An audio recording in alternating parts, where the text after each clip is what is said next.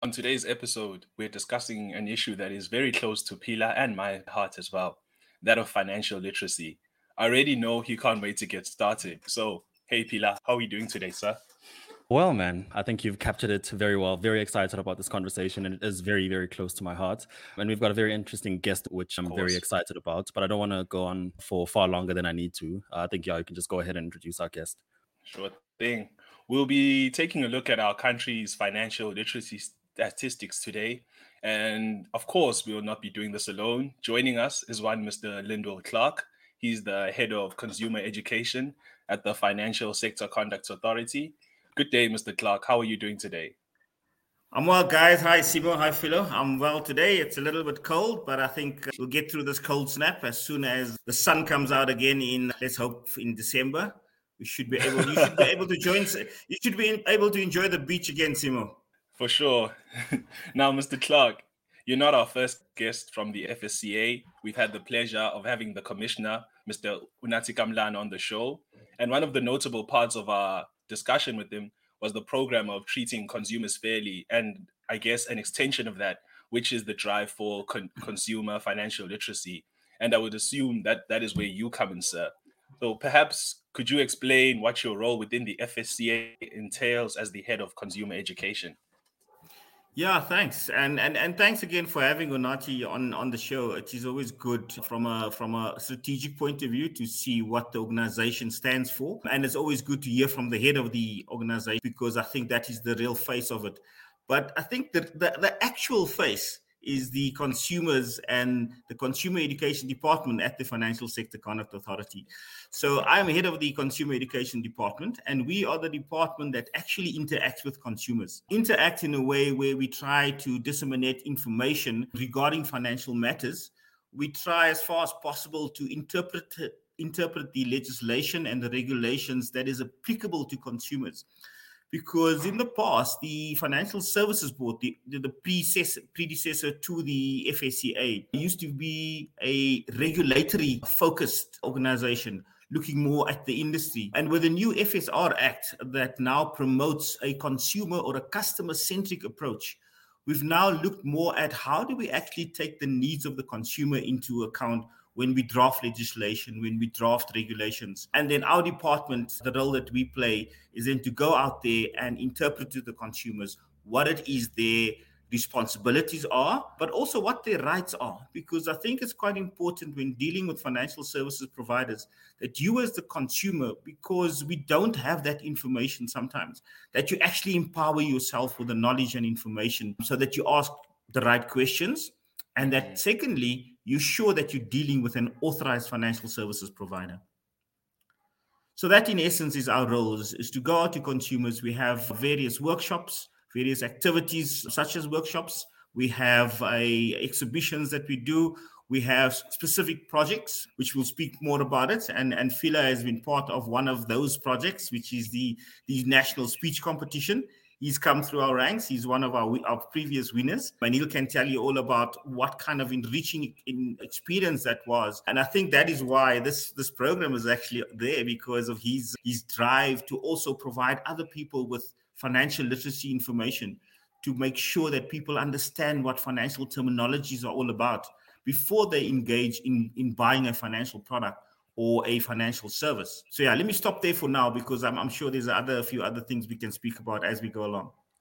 Yeah, no, absolutely. And I actually think that you've summed it up quite well, actually, because I wanted to touch just before you did on the point about the asymmetry of information, which I think is a crucial point when discussing the need for regulation. And it's actually one of the points that Mr. Kamlana and ourselves actually discussed in quite a bit of detail, because it's crucial that we understand the need for regulation. And one of the main reasons for it is, of course, that asymmetry of information that always exists among the financial service providers, the intermediaries, and the clients themselves. And I think what the Twin Peaks regulatory model has done is where there was once a wedge. In fact, a wedge is a bit too small. Where there was once a China wall between consumers and financial service providers, that wall now exists no longer because the regulator is there to ensure that that information or that knowledge gap that once existed exists to a much lesser degree or extent today.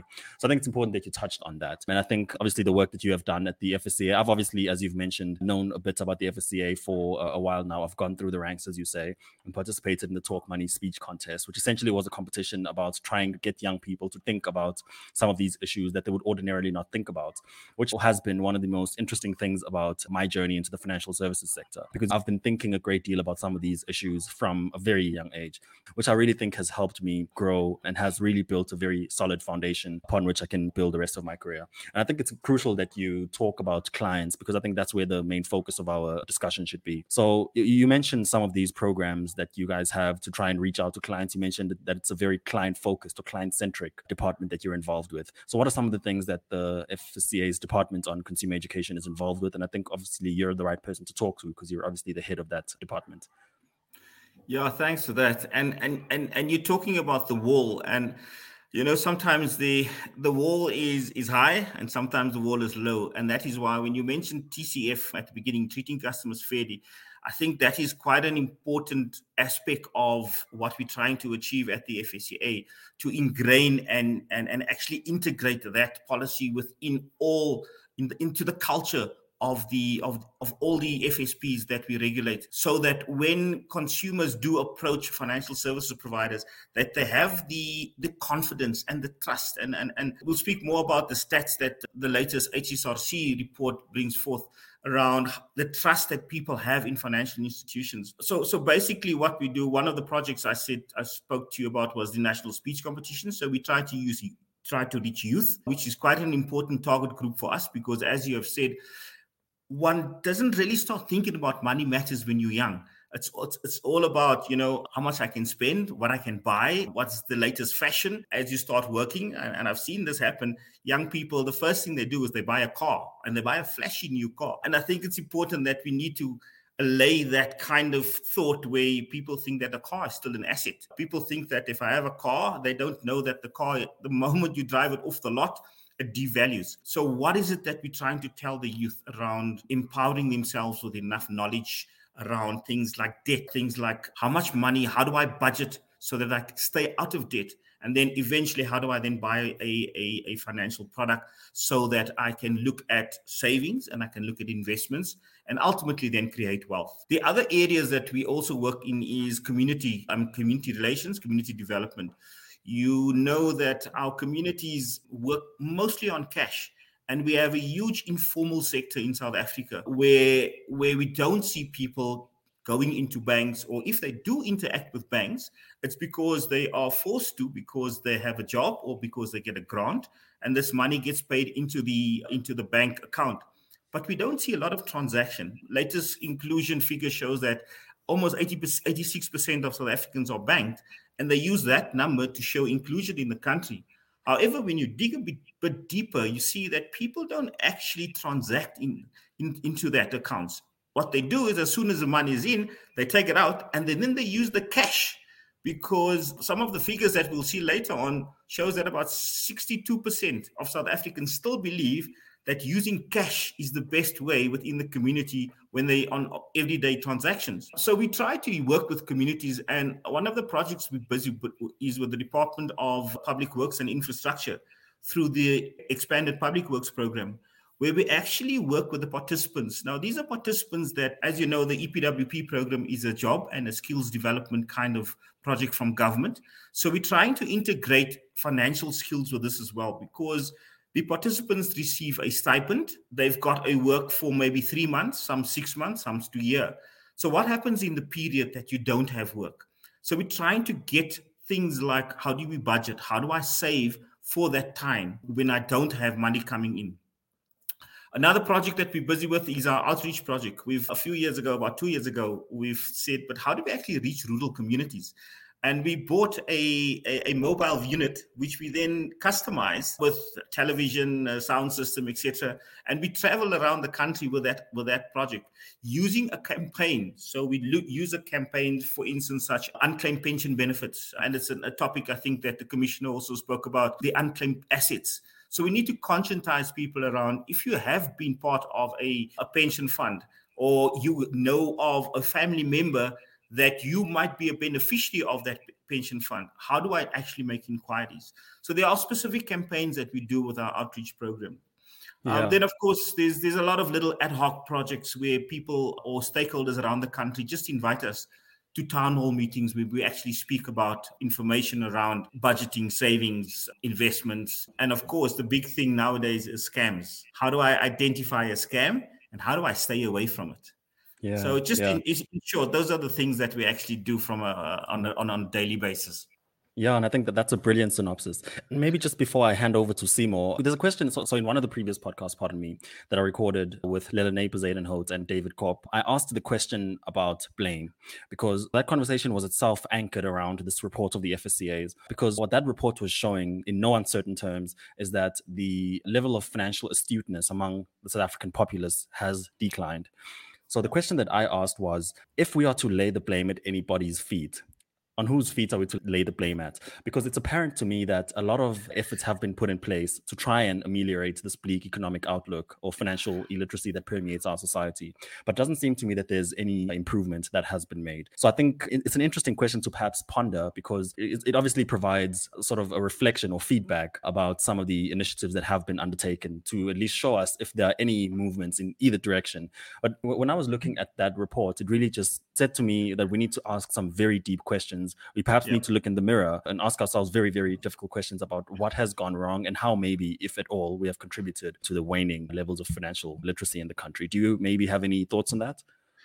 Yeah, indeed. So I try to move away from this blame frame thing, where we say it's your fault and it's my fault. But I think the one thing that you mentioned about looking in the mirror is important, because it comes back to the individual. I think for me, that's quite an important part in terms of how do I see myself as an individual in terms of my money matters. We sometimes tend to shy away from thinking about our money matters, and we sort of have the ostrich mentality where you put your head in the sand and say, look, everything will come right. But I think more importantly, I think if you want to use the word blame, I think we'd rather use the word factors that influence. And here I'd like to maybe refer you to the macroeconomic indicators. We look at things like the GDP, the slow economic growth. We look at COVID-19, and we look at how that have influenced people's income. So we're looking at people having had income before, and then obviously because of COVID-19, they were either retrenched or reduced hours. So that plays a huge role. And sometimes people ask me now, how do you measure the impact that you have? And I say to them, but you know what? Impact is very difficult, because today I'm Linwell Clark. I work for the FSCA. Tomorrow, the FSCA becomes a company that they retrench, for instance, or they don't need their consumer education department anymore, which means tomorrow Linwell Clark is out of a job, which means my situation have now changed. Which means the lifestyle I'm used to living is going to change, because now I need to think differently about my money. And I think that is where I think South Africans have not been provided with the necessary skill to move in between life situations and life experiences. Our project or our program called My Money, if you look at our FSCA website, fscamymoney.co.za, is based on life experiences, so that when something happens to you personally, for instance, there's a death in the family, you have to travel. Simo, one of your colleagues or somebody passes away in Pretoria, you want to go there, but do you have emergency funds for instance, to cover that? Right? I get divorced tomorrow, my wife don't love me anymore and she leaves me. So immediately it affects my pension, which means half of that will have to go to my wife if we married in community of property. So for me, it is about life experiences and looking at the various macroeconomic indicators around the country and how does that influence me. So if you want to then say, how do we work together? And I think this is where various sectors in the country needs to come together. And I should have maybe put a disclaimer up front to say some of these views are not the views of the FSCA, but my personal views. And I personally think that we need to start getting the various role players in the country, labor, education, and the Department of Trade and Industry.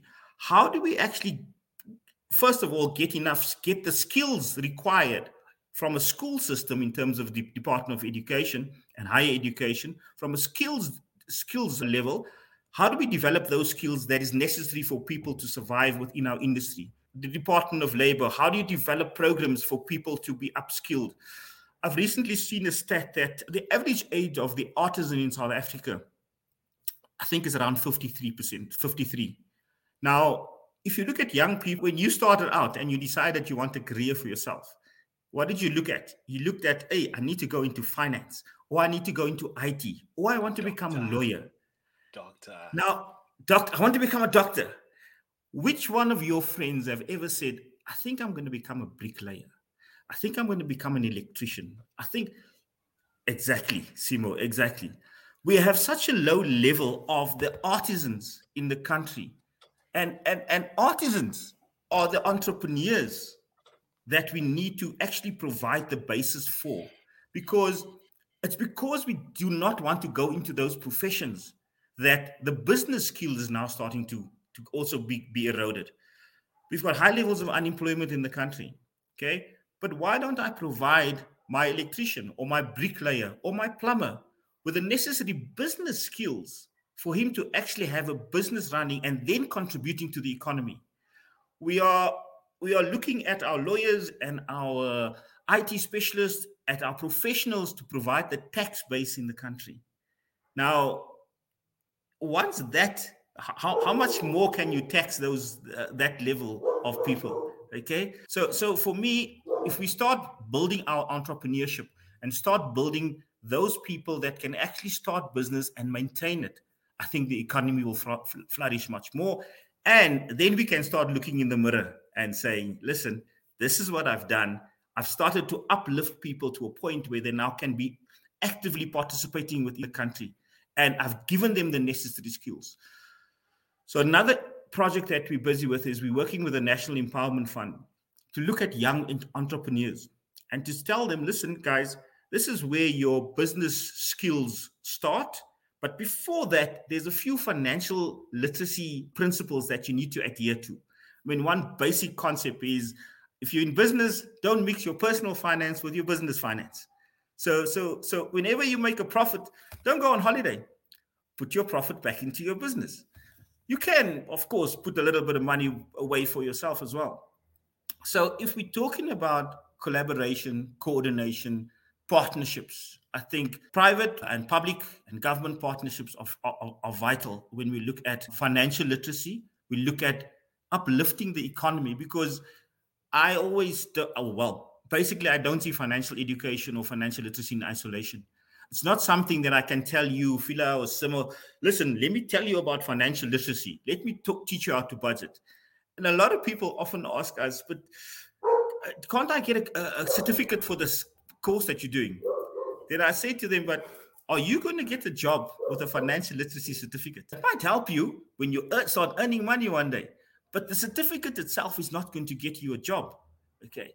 So that's a long answer to a short question from your side. But I think putting blame, I don't think we should go there. We should rather say, how do we actually start working together to firstly get rid of or minimize the unemployment, get people out of poverty, and provide the opportunities, whether it is jobs or whether it is from an entrepreneur point of view, where I can start and maintain my business. And in that way, I think the economy will grow much faster and much quicker, but always remembering that there need to be a financial literacy aspect added to that whole process. I think that's a brilliant answer. It's a long one, and there's a lot to unpack. Sorry about that. I'd like to keep no issues, no worries. But I'd like to keep to the part of it seems from your side, there's a lot of projects, there's a lot of efforts, there's a lot of outreach efforts from your side. And I even asked Pila this question last week when the idea of having the podcast with you came into mind. And I wanted to know how are your efforts not really producing the desired results yet? Because we live in the information age. I mean, any outreach effort seems quite easy now because you've got social media. I mean, there's even more funding for these types of efforts, but somehow the general public, the consumer public, is still not grasping the information that's being shared, or at the very least, they're not using it. So where is the disconnect? Because I actually don't think that this information is not going out to the people. I think it's getting there. It's why is it not sticking? I remember in the panel about the survey that Pila and I watched, one of the panelists spoke about it being financial literacy not being entertaining. You know, there's a need to make it fun, because not sexy. Be the problem? Yeah, it's not sexy enough. But could that really be a major problem? Yeah, so it's quite difficult. So firstly, from our point of view, our projects are monitored and evaluated externally by an external service provider, and all our reports are available on the website. And all our reports show an increase in financial understanding at the point of delivery. So when we go out and we do any activity, we do a pre-test and we do a post-test. So while people are there, they realize what it is that we're trying to say and they understand it. The challenge comes in when they go away. Now, when I give you information and I tell you, listen, you need to draw up a budget and you need to stick to it. Now, we show you how to draw up the budget. You understand it, the whole concept. And for the first month, you draw up your budget for the first, maybe the second month. But by the third month, it doesn't become part of your lifestyle anymore. You now think, but hey, man, now I need to go and sit down. I need to go and I need an Excel spreadsheet, or I need to start writing these things down. It's taking too much time. So it depends on the individual to take forward the information. And I think that is where the disconnect is that we don't have in-your-face financial consumer education constantly, because the FSCA is doing its bit. So we've got a limited capacity in terms of how far we can reach people. So although we reach them right now and they understand what we're saying, we are not following them on a regular basis. So and it's something that we've been discussing internally about reaching people on a once-off basis. So I go in, I do my project, I do my activity, and I leave. We try and follow up via telephone calls, via databases that we're trying to create. But I think that is where the disconnect is that we don't also have a coordinated approach within the country around financial education. And maybe I should just mention a few things here. The Financial Sector Code came into being around about in the early 2000s, and it was in 2017. It was reviewed, and it compels the financial industry to spend 0.4% of their after-tax profits on consumer education, and that is being done through the Financial Sector Transformation Council at the moment. So what is happening there is that people are doing, or financial institutions are doing, financial education, but it's not being coordinated.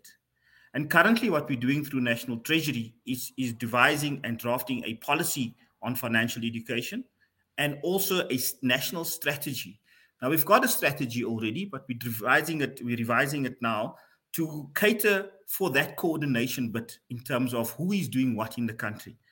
And I believe that once we have all of those things in place, and we have a national action plan as well, we will have a broader reach, and we will then have what I called earlier on a in-your-face kind of approach, where when you wake up in the morning and we put on your radio, you hear a financial education message. While you're driving in your car, you still put on the radio, you listen to whatever radio station, there's a financial education message. You come to your workplace have a financial education or financial wellness program in place.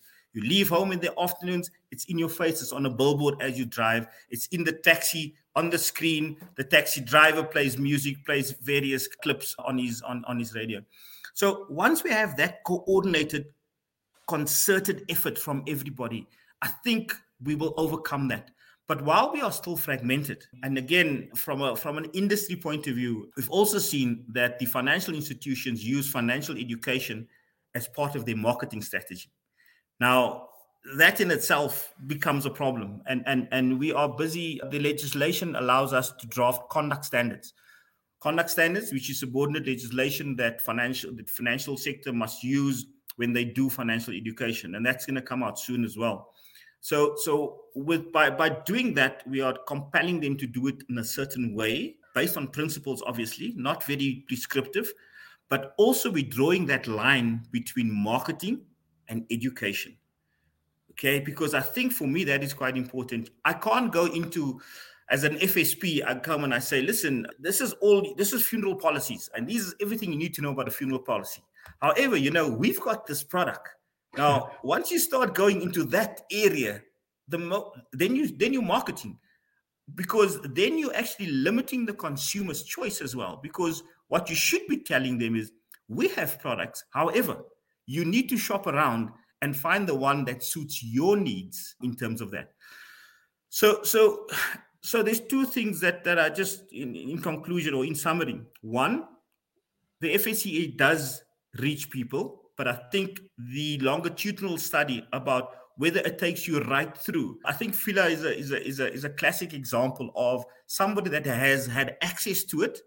He has acted upon it, and he's taken the whole value chain through to a point where he's actually now broadcasting as well and taking the financial education message further. And we need more of that, where you actually go through the whole process. We find with the national speech competition, Phila, actually, that the learners start with their speeches and they develop and they do the research. Then they actually talk to the teachers about it. And the teachers start learning, and that they go home and they talk to their parents about it. And within the families, they start learning. And we've actually heard a word from teachers that come back to us and says, you know what, the things that the kids have come up with or the learners have come up with, we actually never knew that these things actually exist. For instance, we didn't know that the FSCA regulates our financial institutions and that there's an ombudsman system that we can actually use if we have a complaint. Now for me, that is almost like basic information that should even be taught in schools. I shouldn't have to learn that there's an ombudsman when I want to take out a financial product. And that is actually the point where most clients or customers only hear about the ombudsman system because the industry is compelled to tell them that if you're not happy with my product, you are welcome to report, or you can go to our compliance officer, or you can speak to the ombudsman. Yeah. I have the same feelings. I have the same feelings within the legal sphere. I have this belief that all of our rights, your basic rights, they should be taught in class, and I don't know whether in social sciences. So yeah, even going financially, money is life. So we definitely need to be learning these things at a basic level and grow up with them. I think they're better entrenched that way. I totally agree with you. Everybody says it's love that makes the world go round, but it's money that puts the food on the table. So yeah, indeed. So yeah, to come back to your question, disconnect is probably the second disconnect is the coordination. Is that we're not reaching enough people because we duplicate our efforts and we duplicate our information. And if we can have an action plan that is all encompassing, that is coordinated through the National Consumer Financial Education Committee, for instance, and that then gets publicized more on more platforms. Because I also think although I said we mustn't mix consumer education and marketing, we actually need to market consumer education. We need to market financial education and come to that point where you say, we make it sexy, we make it fun. We need to move into areas like gamification. We need to be a bit more on our digital platforms. We need to make it exciting. We are in a process at the moment at the FSCA where we're assessing our current FSCA My Money website, and we come up with stats that says people spend 30 seconds on a page. Now, for me, that doesn't bode well, because I've spent so much money, or the FSCA have spent so much money to put the website there. Now, why are you only spending 30 seconds on my webpage?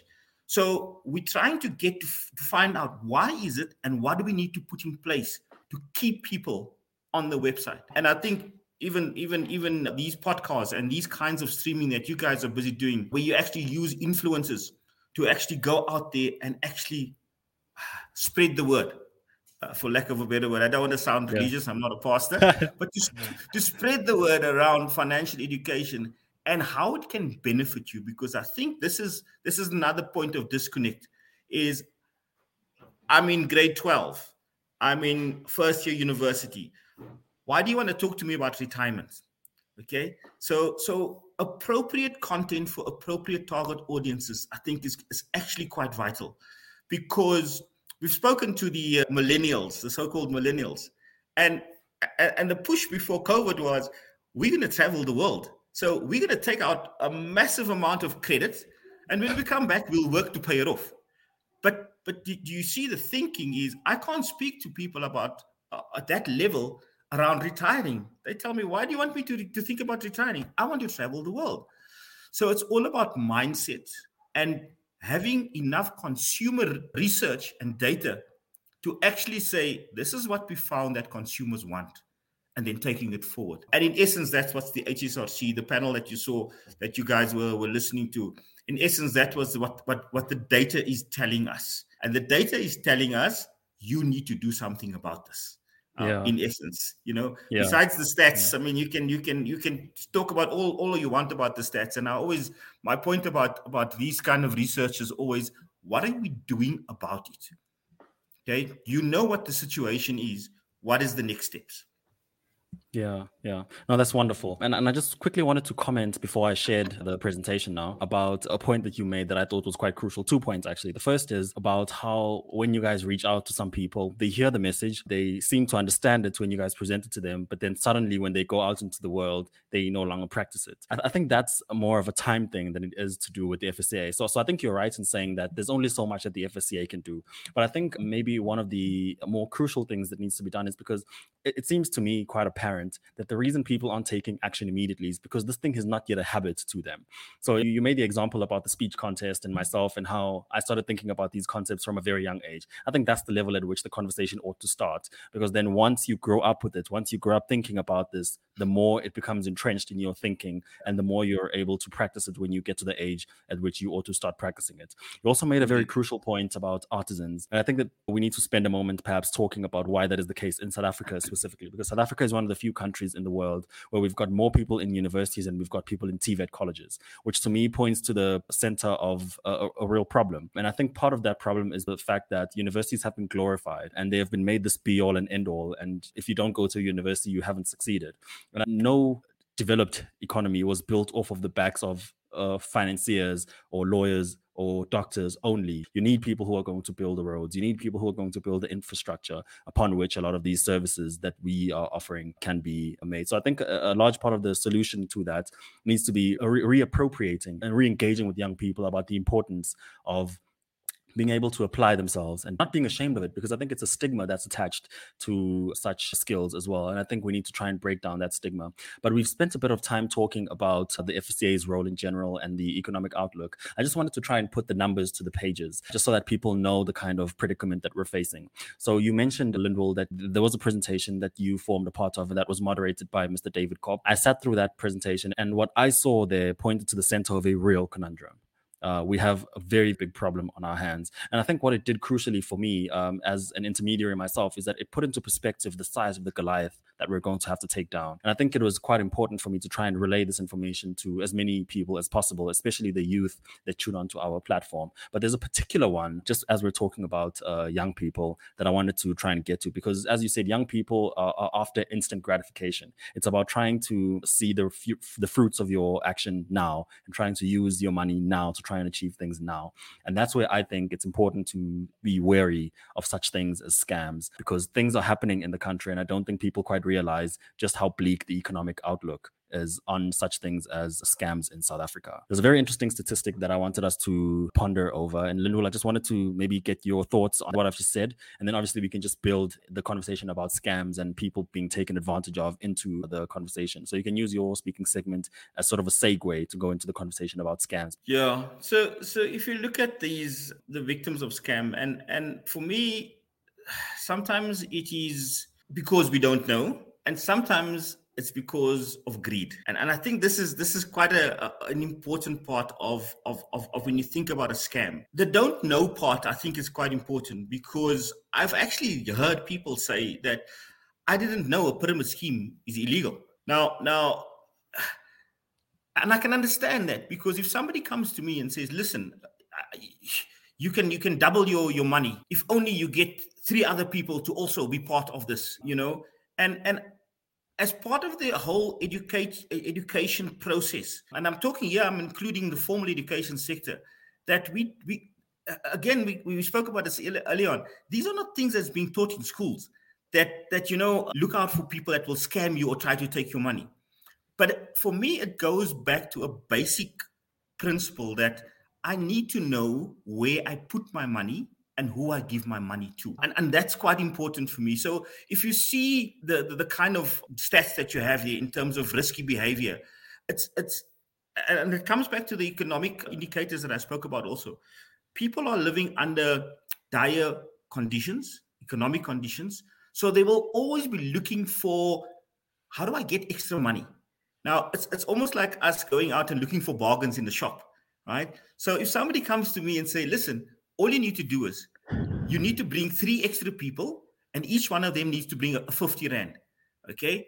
And then we pool our money, and then, if I go out, the top person gets the money, and then, so it's almost like you start believing that this is actually a legal process.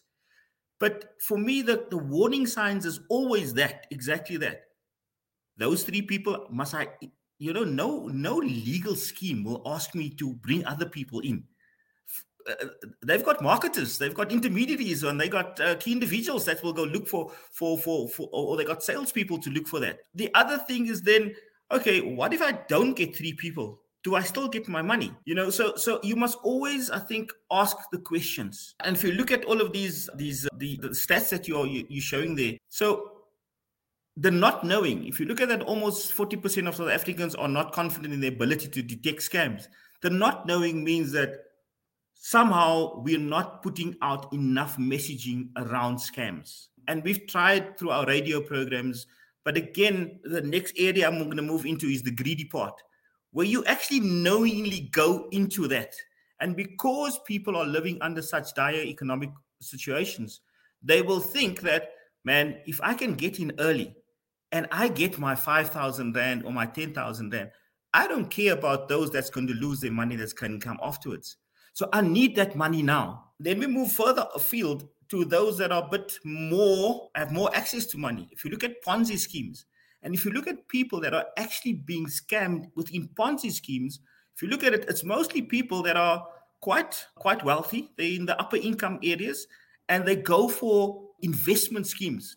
And you know how these things work, is where you actually take Peter's money to pay Paul, and the money just goes around and around all the time. So when it comes to scams, I think firstly, there needs to be a lot more education. We need to really, really enforce and get the enforcement around scams. Unfortunately, we only hear about scams once it's happened. And this is the unfortunate part. And we can only act, and it's very, very difficult for you to get your money back once you've been scammed. And here I'm talking about the scams around things like pyramid schemes. And I'm not even talking about the high level where pension funds and other funds are being raided by administrators. That's a different level of scamming. And that is the area where the FSCA can actually have an enforcement and investigative and enforcement part that we can actually play in a role in. But I'm talking about the simple scams where people get taken for. You're talking about the vacation scams. And again, where you come to, you go on this great, you plan this holiday, you've saved up, you come to it and you see that there's an empty plot of land where your holiday destination is supposed to be. And we've seen this happen, but it goes back to doing your due diligence as a consumer, finding out, listen, from people, I've paid these people, or even before you pay them, make sure that, the plot where you're supposed to go to is actually there. But we've also seen, and this is where the other part I wanted to maybe just quickly touch on is the digital platform, where there's a lot of digital platforms and people actually fake or fraudulent digital platforms that people go onto, and it seems like you're on booking.com or you're on Airbnb or you're on one of these major platforms. It seems like you're on it, but you're actually not. It's a clone of a real platform. And again, it's very difficult to disseminate whether this is a real one or not. And again, this is where consumers need to be very, very wary around it. If I may just jump in there, my apologies for interjecting. Sure. No, go ahead. I just wanted to share my experience with trying to talk to people, or warning them rather, about the dangers of pyramid schemes and Ponzi schemes. Although people trust what I have to say and they realize that it comes from a good place, for some people, it's as if I'm jealous of the gains that they're being promised. And so that for me has certainly been the difficulty about trying to disseminate such knowledge, where I talk to people and I say, look, guys, I'm not against you making money. What I am against is you making money at the expense of somebody else, or somebody else making money at your own expense as well, which is a very, very difficult message to disseminate and share among young people, because it's almost as if you're jealous of the gains that they've been promised when you speak out against some of the scams that are going around, which are pretty evidently scams or pyramid schemes. But people don't want to hear that. When the figures are in front of them and when they are being promised these hefty sums of money, they don't listen to anything. So it is a very difficult problem to try and address, because money is a psychological thing as well. When the figures are in front of you, nothing else matters. I think it's just due to the desperate nature of our economy as a whole. There isn't that much money to go around, and when you're given an opportunity to make money quickly, and you in fact can, I think that's like the biggest problem with pyramid schemes and scams, is that there actually are people who make this money. I know it's quite popular that some lie about making the money, but there are actually people who do make the money. And so in my experience, what I've realized is that many people who are involved in scams actually knew in the beginning that they were involved in scams. They were just taking that risk. I mean, if you think of it this way, there's some people who have made, like, let's say over the past 5 years, in total, the value of anything they've ever owned, and every bit of money they've ever owned maybe amounts to 120,000. And then someone comes right now and says, if you give me 5, I can give you that 120 tomorrow. So it's very appealing, and it's a chance that people are generally actually always willing to take. People aren't that non-educated about scams. I have a very, very big feeling that people actually know what they're getting into. It's quite unfortunate when it doesn't work out. But in my experience, especially with everyone that I've met who actually deals scams, I actually have an aunt. Oh my God, when she watches this, but I have an aunt who's participated in almost every scheme I've ever seen. Whether it's selling health products, it's selling this or that, where you get like a higher ranking. There was one where they bought trucks.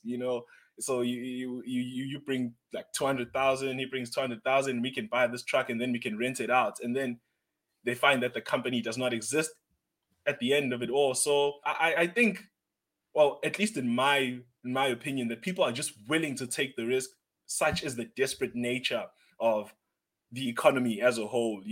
We are a poor country. Junk status is there for a reason. So yeah, that's my 2 cents. Yeah, you've touched on quite. I mean, we've mentioned these things, the economy, obviously before, and for me, Phila, you also mentioned an important word here, is promise. The promise of the money is the lead, and it's human nature that you then actually say, but listen, I could actually. But if you really look at it, I mean, currently, your interest from a bank point of view, from an investment point of view, and you guys are in the field. What is the current returns? The current return is about what, 3%? 5%. You get, if you 6%, if you get a 6% increase or promise of an investment, it's quite a lot. So if somebody starts offering me a 15% or a 20% increase, or double my money, a 50% within 2 weeks, exactly. Now already the bell should be going off. The second thing is paperwork. In most of these cases, there's hardly any paperwork that you have to sign. You just have to bring the money to the party. And I think this is where we need to start putting the warning bells out there for consumers to look at. To say, guys, these are the things that tick it off, okay? If it's a financial product, obviously, you need to find out, are they authorized by the FSCA to sell that particular product? Okay. If it's a property scheme, make sure the property syndicate is registered. If it's credit somebody's providing to you, make sure they're authorized by the NCR to do it, the National Credit Regulator. By the way, mashonisas are not authorized by the NCR. So I actually wanted to comment on them. They were the next part of me talking about the desperate situation. Yeah, people are still going out to mashonisas. Everyone knows. I don't think there's a single adult who doesn't know that a mashonisa is not the right way to go when you need money. But such is the desperate situation, people still do, and they still I understand, and I'm with you. And this is where, and again, this is my own opinion. This has nothing to do with the FSCA. This is where I believe the financial sector has actually fallen down a little bit, because what we're busy doing at the moment is we're actually withdrawing from certain areas. Some of the major banks are closing down their branches. We're forcing people to go digital. Now, the mashonisa lives down the street from me. I know he's there. So, and he's easy access. He's not asking me to put up securities or collateral. He's not asking a lot of questions. All he wants is that when Friday comes, you must pay him X amount of money back. And obviously there's a physical threat element that goes along with that. But I think as a financial sector, we need to really look at what is available to our communities in terms of credit. Okay, so I understand we live in dire economic circumstances. There's poverty. We need to put food on the table. So I'm coming back to what I said earlier on around the economic situation, that we need to all get together and pull together and say there are people that are struggling. They need jobs. They need at least business opportunities. What are we doing to assist them so that we put the mashonisas actually out of business? Because if you have that access to money, and I want to go back because also there's a mistrust in the financial sector as well. And Phila, you should know this, or you'll experience this in your career as you go along. That people, when they come to you and you talk to them about money, then they say, okay, what's in it for you? You're just coming to me to get the commission, right? So we got to allay or demystify the financial sector for the consumer to such an extent that trust is actually there, so that I can actually go to my bank and say, listen, I bank with Bank X, right?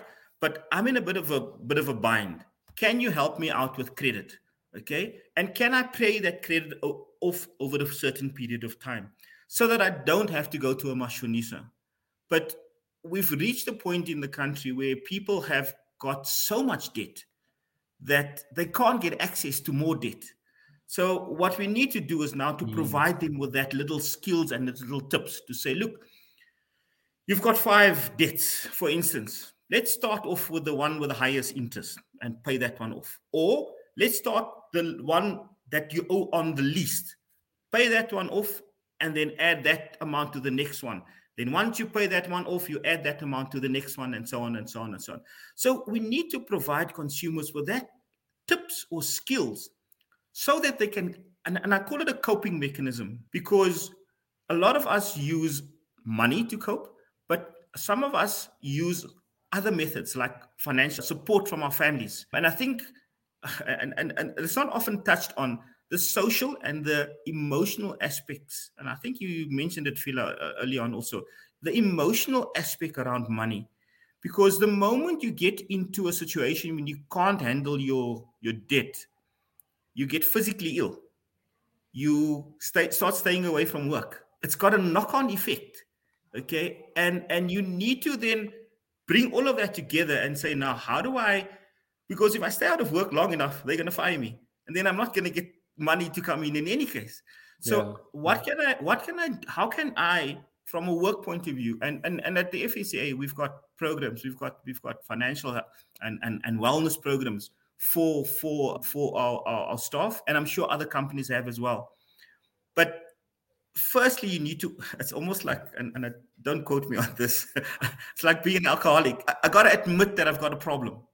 And then I've got to work out a plan on how to get through it. And this is where the NCR is also very good in terms of debt management, and where they can actually assist in how you can actually consolidate your debt. Another tip is, why don't you go to your bank and say to them, this is all my debt. Can you pay it off for me? I'll take the one loan out and I only pay one loan. That's just the tip that some people use. I've given you 2 other tips as well. So what I'm trying to say is we have to provide people with the necessary skill and the information on how to cope. We need to provide them with the necessary information of what to do in certain situations, life experiences. And like you rightly said earlier on, from an early age, so that it becomes a way of life and a way of thinking. And not when I'm in trouble, now I need to find out what can I do about it. Yeah. Okay. I think that's quite important for me that we need to start at and even from an early, I'm talking about ECD, early childhood development, where the value of money needs to be taught to young children of the ages of from 3 to 4. Because when your child goes into the shop and says, "Dad, buy me an ice cream," I mean, I don't even know what an ice cream costs these days because I'm off sugar for a while. But an ice cream, I think it's probably about 10 or 20 rand for a single scoop. I don't know. You guys will know better than me. It's 10 to 15. Yeah. So, but if you walk into a shop with your youngster and they say it's 15 rand, if you're not financially well, you have to think twice and even 3 times before you can. But it is his want which now becomes your need. Okay. And that is where you got to differentiate. Even as a family, you got to start thinking about how do we as a family cope? And this is where the cultural thing comes in. My father and mother never spoke to me about money. I never knew how much my father earned. I never knew what he spent his money on. When I asked him, I said I needed this, that, or the other. He said either yes or no. He didn't give me reasons why he couldn't afford it or not. But we need to start engaging with our parents within our families about money. You saw the stats about black tax, because what is happening in our communities is that we're now becoming reliant on the one that is successful in the family to support the rest of the family. Now, it could be culturally, I think the stat shows, I think more than 60% say that culturally it's accepted that this happens. But as the person that's providing it, now you're putting pressure on that person. So instead of now everybody saying, listen, let's that person provide for everybody, why don't we then say that person then educate somebody else, provide the money for education for the next person, so that I almost want to say spread the wealth, so that we can as a family then grow as well. So there's a lot of issues, and I think you've only featured the scams, but there's a lot of issues in that research that actually gives us marching orders in terms of how do we actually start with a family unit or the small unit that you are in. Start with yourself and then start branching out like that, because eventually we start looking at the whole community and then obviously the whole country in terms of the economic successes or the economic opportunities that we can provide for people to create wealth. Yeah, it's such a big conversation. I mean, we weren't even able to go through most of the slides that we wanted to get through, but I think it was important that we were able to touch on what we were able to touch on today and maybe leave some for next time, because I've really, really enjoyed this conversation. And I know I don't speak only for myself when I say that this has been a thoroughly insightful conversation. Maybe just a note to the listeners and viewers quickly before we wrap up. We are still a non-profitable organization and can only continue to exist with your support. So if you enjoyed today's conversation and wish to hear more of such conversations, please do head on over to our website at nmonline.co.za and you'll click on the support option. Remember that we do not run any ads on our podcast, and so these podcasts are brought to you entirely through your own support. Mr. Clark, it's been an absolutely wonderful conversation, and I cannot wait to have you back for more conversations to unpack a lot more of the issues, because it's clear to me that your passion for this is pretty palpable, and I would like to obviously chat with you a bit more later in the future as well. Simo, do you have any final words? Could this have gone on a bit longer? you know, as soon as you spoke about like culturally how we treat our money, like alarms just went off in my head. It just opens up, eh? Yeah. I mean, I have a massive problem with the way we treat funerals in our culture, but that's a conversation for another day. This has been super insightful, and thank you to yourself for sparing the time to talk with us.